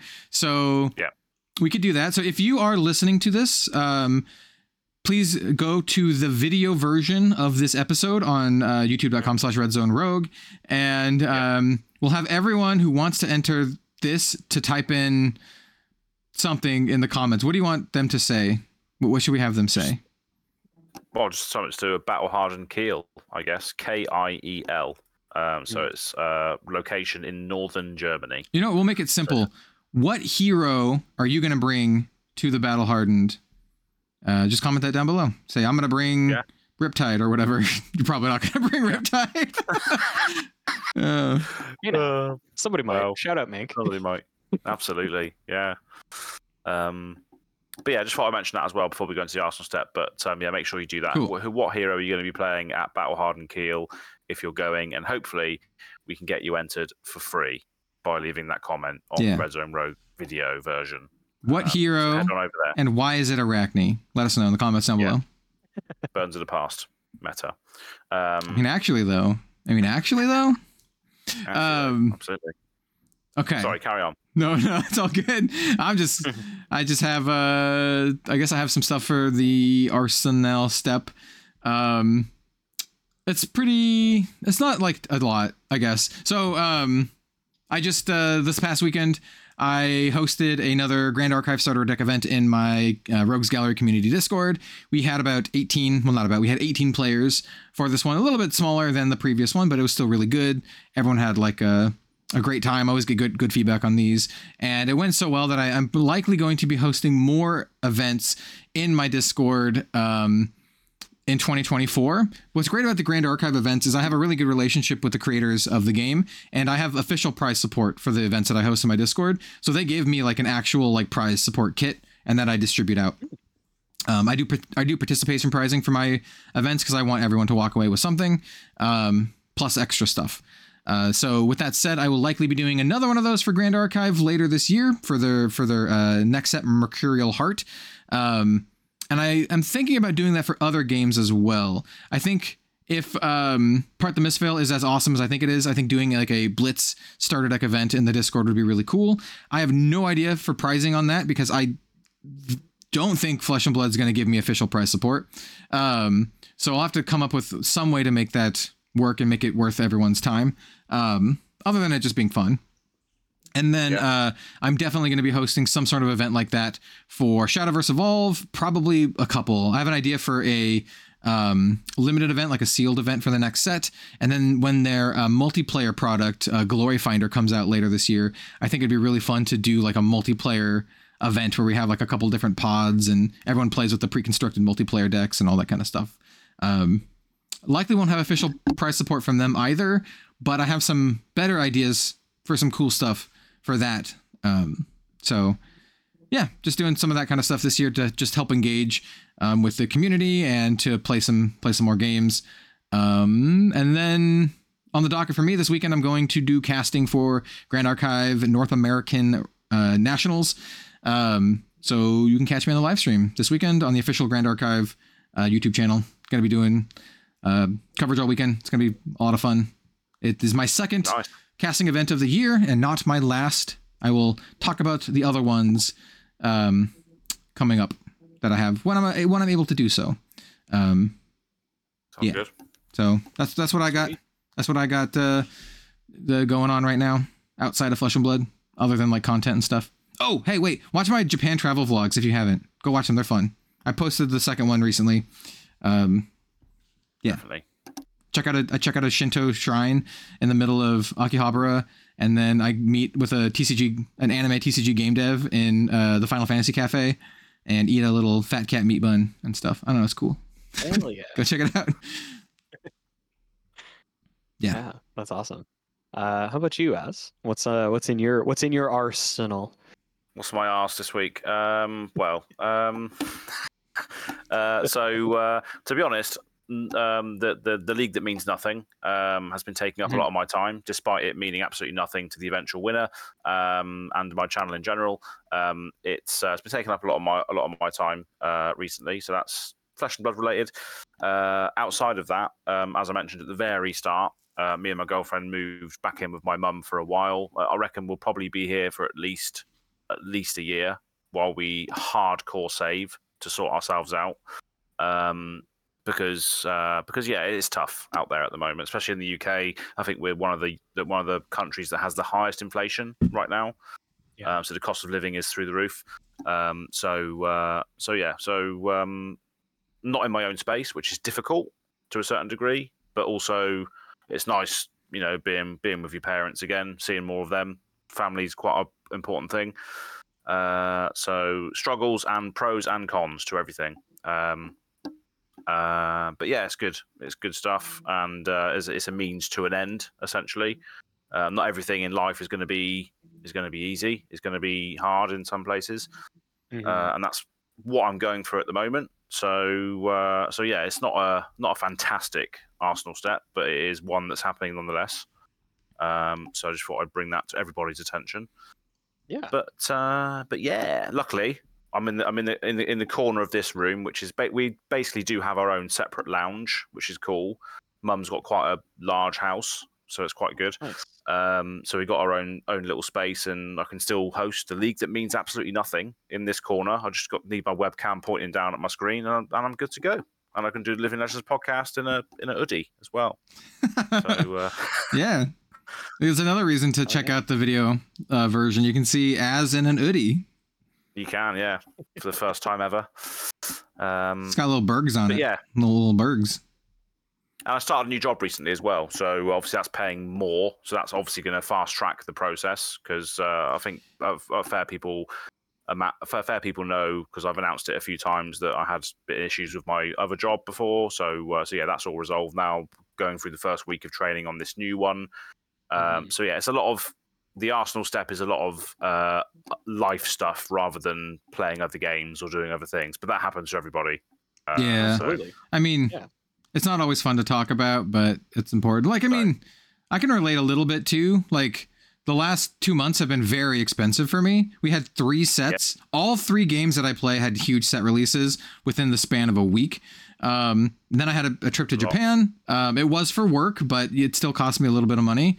And then I have more travel coming up, and, it's a lot of stuff. Even if you do get comped for travel, a lot of the times you will have to buy your tickets and stuff and then get comped after the fact. So you need to buy the stuff, and then you're down like some money for a little bit of time. So there's a lot of these little bumps. And then there's also all these Kickstarters, like the sponsor of the video today, Grimpath. And then there's also Altered, and all of this stuff is just all happening all at once. And I'm looking at my bank account and I'm just like, oh my God, dude, like it is rough. I think I really need to cut back. I actually might. So I've backed Altered on Kickstarter, but I think I might like cut back my pledge by quite a bit, because I'm currently backing in like one of the all-in tiers, which is going to be like $700 or something, and I'm like, yeah, I don't know if I can do this right now. Like maybe in like two months I could have done this, but right now I don't know. It's just everything all at once is like draining. So I understand. Yeah, and even go ahead. I was going to say, like, card games, as much as they are amazing and great fun, you also have to be very careful and actually have to realize how much you're spending on them, because it is a lot to be involved with TCGs and hobbies in general, really. So yeah, it's one of those things where you feel like you're missing out as well, especially with Kickstarter. It's one of those things, isn't it, where if you don't do it, you're not going to get the thing and all the special stuff that comes with it. It does prey upon that a little bit, but yeah, it's expensive either way. Yeah, and I do want to, I mean, this is pretty late into the episode. I should have mentioned this when we were talking about the Japan thing. But I do think this is relevant because it's expensive, man. Like, I would like nothing more than to go back to Japan this year. And after they announced, I was not expecting it, though I did kind of predict it a little bit. I did think there'd be some Flesh and Blood events in Japan this year. But I was looking at like flights and stuff. And I mentioned this in my video, man, like the cheapest flights for me, unless they were like absolutely garbage tier flights that have like 20-hour layovers, the cheapest reasonable flights for me were like $3,000, like round trip. It was like, $1,700 one way, $1,400 one way. It's like, I'm like, dude, I don't know if I can justify like a $4,000 trip again. Like, and then I told Robin, I'm like, oh, so cool. And I told her the price, and she was just like, no. Like, she's like, that's 2 months rent. And this is, if you're not working it, you're just basically going on a $4,000 vacation. And I'm like, yeah, I would feel pretty bad and somewhat irresponsible. The funny thing, people are like, oh, just bring her with you. Not only does that double the price, it makes a $4,000 trip an $8,000 trip. Robin is more responsible than me, and she is very, hesitant to take time off work. Also, she's like a manager at her work, so she's very much needed. But anyway, going back on what Az said, hey, it's expensive, and sometimes you just can't afford it, right? And it's just part of life. I would like nothing more than to go to Japan again. Am I going to? I don't know. Probably not. Robin might kill me. If I could somehow get the trip sponsored, but if I have to pay it out of pocket, I don't know, man. I don't know, man. Especially since I already went there once this year too. It's just like, So I know some people. I'm saying this because I know some people are going to ask us, like, "Oh, are you guys going to go?" I would love to go. I'm pretty sure everyone here would love to go. But yeah, I mean, a thing as well is picking your battles as well, because this was only announced recently and it's only 3 months away. So yeah, man, it's a short turnover, short period of time. But I do want to continue the trend of going to Worlds each year for Flesh and Blood stuff. Mm-hmm. So I will try and continue that trend, depending on where it is and what's happening. But I want to try and continue that trend. And obviously, we all want to meet when we can, all three of us, because we haven't had that luxury yet. Worlds, man, I know we're in our Arsenal step, but Worlds is interesting this year because since we're having the world premiere of Part the Mistveil in Japan, that means Worlds will likely not be in Japan. I doubt they'll double up. So that means Worlds is going to be somewhere else. I know a lot of people were thinking APAC region, but like I said, we just had one in Japan. I could still maybe see another one in APAC. But I know a lot of other people are like, oh, maybe this will be, East Coast USA. I don't know. Pro Tour is in LA. Maybe they're going to do New York for Worlds or something. I can say this. If Worlds is in the United States, there's like a 98% chance I go, because it'll be easy for me to go. If it's overseas, I'll see how much it costs. Basically, we'll see how much it costs. No longer is the passport an issue, but we'll see how much the price is. Yeah, I would love to go back to New York. If it was New York, I would confirm myself to be there 100% because that was great. That was a great time. I'll definitely go back there. Would you be able to go to something like that, Bill? Do you think East Coast USA, end of the year? East Coast USA, yeah, probably. Yeah. As we were kind of talking about, I don't think I'm going to be able to swing going to Japan as much as I would love to. Yeah, same. Like, don't have enough money in the bank to do It's it. just- like, oh man, I want to go back so badly too, but it's just like, I don't know. And I think here's the other thing. I think I'll have opportunities to go back to Japan outside of this in the future through like, it'll just come up. So as much as I'd like to go, probably not, but we'll see. Yeah, probably not in the cards, as they say. Yeah. But yeah, if stuff's in like the continental US, it's a lot easier for me to swing that. Because going to Japan, like Kel said, would probably be a $3,000 trip. Meanwhile, a trip to the States, depending on what I could do, maybe only like $1,500. Like, it's about half as expensive. It's still like a trip, so I couldn't do it a billion times. But if it's just Worlds, then just Worlds. Yeah, and after missing Worlds last year, I would very much like to go this year. So I'm really keen on the announcement. I really, really hope they announce it soon. Like within the next month or so we actually have like a decent amount of time to plan for it and not like 3 months out. But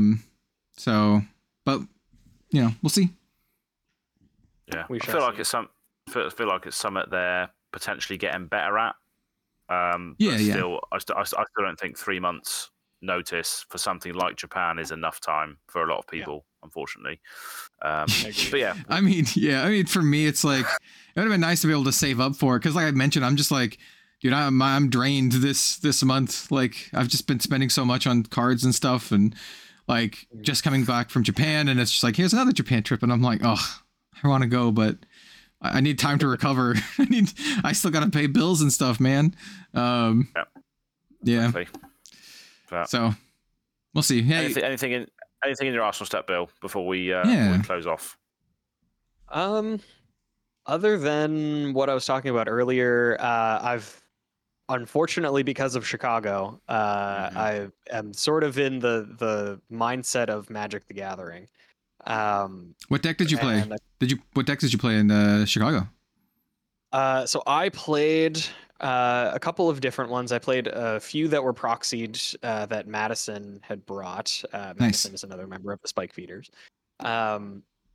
And then the main deck that I wanted to play a bunch of was my Shieldred the Apocalypse deck, which you had mentioned Shieldred the Apocalypse earlier. I pulled a really nice version of it. It's the Step and Complete Concept Praetor foil from like an all-1. The hell does that even mean? It's a bunch of words. It's the highest rarity version of it that exists. Okay. And I pulled it out of like 2 collector boosters. That's not like a serialized or whatever, right? No, it wasn't serialized, but it has like the rainbow foiling on it has like little Phyrexian symbols all around it. Like instead of it being like sparkly or shiny, it's like little Phyrexian symbols. Yeah, it looks like the Japanese like cutesy foil, except instead of like cute little stars, it's like Phyrexian symbol. Yeah, like K-pop. Yeah, exactly. Cards. Yeah, exactly. So I pulled one of those and then just made a deck around it with all of the black cards that I still owned. And it's a ton of fun, and it's so much fun that I decided to make it less fun for other people to play against by buying expensive things that allow me to cast it earlier, including Jeweled Lotus, which allows me to cast it on turn 1 of the game. Basically turning my Shieldred into a ley line. I have a Jeweled Lotus too. I have a really nice version of Jeweled Lotus. That's like the alternate art with the really cool thing. Anyway, but I run it in my like jank as hell assassin rogue theme deck that I can play Mari the Killing Quill on turn 1. Ooh, hell yeah. Mari, she's a 2/3. Also, so Jeweled Lotus cost nothing, does it? Zero drop. Jeweled Yeah. Lotus costs 0, and you can crack it to add 3 mana of any one color, but you can only use that mana to cast your commander. Yeah. So you get 1 from the land that you've played, and then 3 from so you can cast a full CMC on turn 1. Fuck Yeah. me. Yeah, it's actually like quite good in decks that really care about your commander, but I mean, like my most competitive deck is a mono blue. I mean, as you'd probably guess, it's a mono blue commander deck where I could run Urza as the commander. He's in the deck, but I choose to run Reality Chip instead. Hell yeah! And I have the anime art for Reality Chip with all the waifus standing around the floating chip. But yeah. Yeah, so I played some Shieldred. That was a lot of fun. I bought a Jeweled Lotus at the event, and then I think the next game, or maybe the game after that I played with it, I was able to. I had Jeweled Lotus plus a land, so I was like, "Oh, turn 1 Shieldred." This was worth the money. Do you run stuff like Underworld Dreams and stuff in that deck? Oh yeah. Yeah, dude. Underworld Dreams. Oh, do you have like the old one? Do you have like the one from like? Do you have the Underworld Dreams from like Legends or the Dark Legends? Or whatever? No, it's like a reprint one. The quality of cards that are in this Shieldred deck fluctuates wildly from being really gross versions of cards to like I have a random printing of Solemn Simulacrum from like it's like a newer printing, all the way to I have an Alpha Demonic Tutor. Nice. That I just play in the deck. I have a original foil Bloodstained Mire that was bent in half before I purchased it. Nice.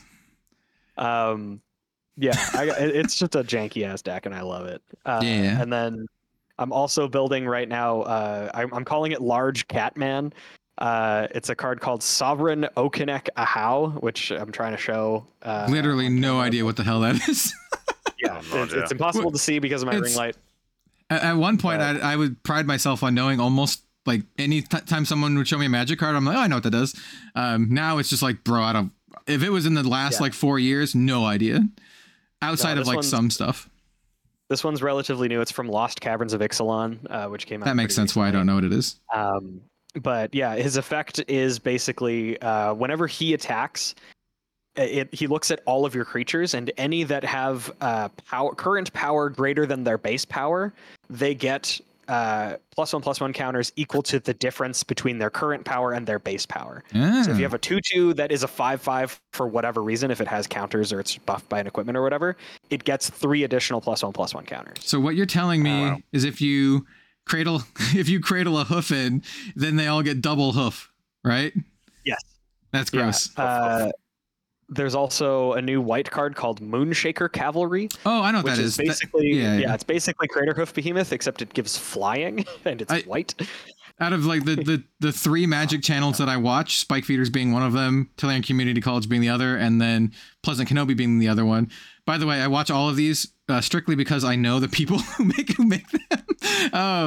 But Pleasant Kenobi he made a video about how that card is not as good as Hoof and yada yada yada. So that's why I know that one. It may not be as good as Hoof, but it is another Hoof, and it is white. So it's kind of cool. Yeah, it goes in the deck. I mean, you can't natural order it out, but it's all good. Yeah, but yeah. So that's the deck that I'm building right now. I have a copy of a card that I pulled from New Phyrexia when it was still new.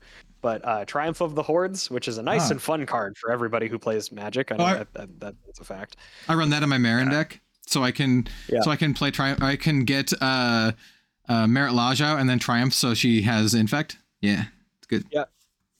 But yeah, this is the original copy that I got when I just pulled it, and now it is a $20 card for some reason. It's an uncommon that has never been reprinted because it's unfun. But I mean, yeah.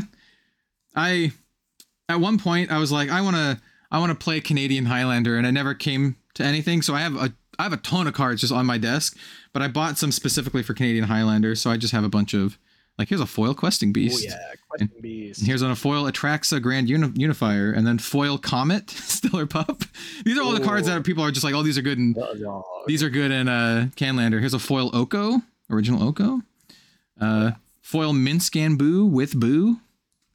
Ooh. Yeah. So anyway, I have a bunch of Magic cards just sitting on my desk, but They're just sitting here. Yeah, hell yeah. Someday I will make a Canlander deck and it will be cool. But we'll see. We'll see when that happens. Yeah. But anyway, on this Flesh and Blood podcast, I think that'll Yeah, that's right. Yeah, that'll wrap everyone's us up. everyone's checked out. Yeah, everybody's checked out. So Well, now we are fully and completely in the weeds. I say that, but some people are still secret Magic lovers because I see the analytics on my channel and it tells me like what other people are watching. Like these are videos other people watched, and it's almost always Prof. Like you all out there be like, I hate Magic. You're still watching Magic content. I know. It tells me what you're watching. Yeah, I can even pull it up right now and go to it while we sign off, and I'll tell you what the most recent video everyone who watches my channel is watching, even though I don't cover Magic. It's really interesting. How do you find that out? Analytics, is it? Yeah, you go to analytics, and you go to audience. Oh yeah. And then you scroll down, and it says channels your audience watches. Number 1, Tellurian Community College. Number 2, DM Ramada. Hey, shout out to our good buddy Steven. Number 3, Alpha Investments. Y'all be fronting. I know what you're watching. It's telling me right here. Magic stuff. And then it says, and it gives you like the videos as well. So most recently, it's a video by DM Ramada. That's great. It's him talking about the new set. And then right after that, Shuffle Up and Play. I forced old Magic pros to play Commander. And then after that, Telling Community College, something has gone wrong with murders at Karlov Manor. So y'all are watching Magic content. I'm just saying. Interesting. Very nice. Cool. But yeah, anyway, let's go around the table and sign off for this episode. I have been your host for this episode. My name is Bill from the Spike Feeders. You can find me on Twitter at BillTSF. You can also find me on YouTube at the Spike Feeders FAB, where we do live edited gameplay content. If anybody is still is still here and it has any interest in Magic the Gathering content, we also do have the main channel, the Spike Feeders, which we are rapidly approaching 50,000 subscribers. So please give that a check out too if you don't already know about them. But with that being said, let me kick it over once again alphabetically to my boy Az. That's right. Yes. So I'm Az from Go Again Gaming. So the YouTube channel is Go Again Gaming. There's a lot of content going to be out over the next few months, as I mentioned, because of the league that means absolutely nothing whatsoever. And the main sort of thought process and raw thoughts come out on Twitter. And that's Go Again Gaming AZ. Yeah, that's my main things right now. So, but yeah, as I said earlier, very excited to just have consistent content again. So, but this happens to all content creators. They go like this. They know what they want to do, and different ideas and stuff come to their head. But that's it. So go and have a look when you can. That'd be great. Yeah. Let's get those most frequently watched channels on my analytics. Let's make them into Go Again Gaming and the Spike Feeders. Hey. Yeah. I'm Kel, also known as Red Zone Rogue. I talk about Flesh and Blood and other card games over on Red Zone Rogue. You can find me at youtube.com/RedZoneRogue, as well as Twitter. Those are my main places. I'm pretty active in my community Discord, so if you want to just hang out and chat, that's the Rogues Gallery Discord. I have it in the description of my videos, not in the audio-only version of this. And the community over there, surprisingly, there's some Flesh and Blood players, but there's a lot of other players for other card games in there too. It's a pretty sweet community. Everyone's very like open-minded. We have a weekly group that plays Grand Archive, and we're going to be doing some Shadowverse stuff and all that kind of good stuff. And unlike I mentioned this at the top of the show, but unlike despite what rumors may say otherwise, you can still find weekly Flesh and Blood content over on Red Zone Rogue, as I clearly hate the game and the developers of the game. Goddamn, Brian Gottlieb keeps coming on the podcast, and I'm just like, man, why do you got to keep showing up? Shooting him away. Why? No. So yeah, you can find weekly Flesh and Blood content, as well as weekly Shadowverse and Grand Archive content. So yeah, that's my stuff. Find me there if you want to do the things. And we're going to talk about more Flesh and Blood next week. Absolutely. Yeah. Everybody who's still around, let us know down in the comments, who is the hero or class that you are either suspecting is in the new Mistveil, the Mistveil set, or what are you most excited for? Let us know in the comments down below. Yeah. And until next time, thank you so much for watching. Stay well, stay safe, and we'll catch you all in the next episode. Bye. Bye bye.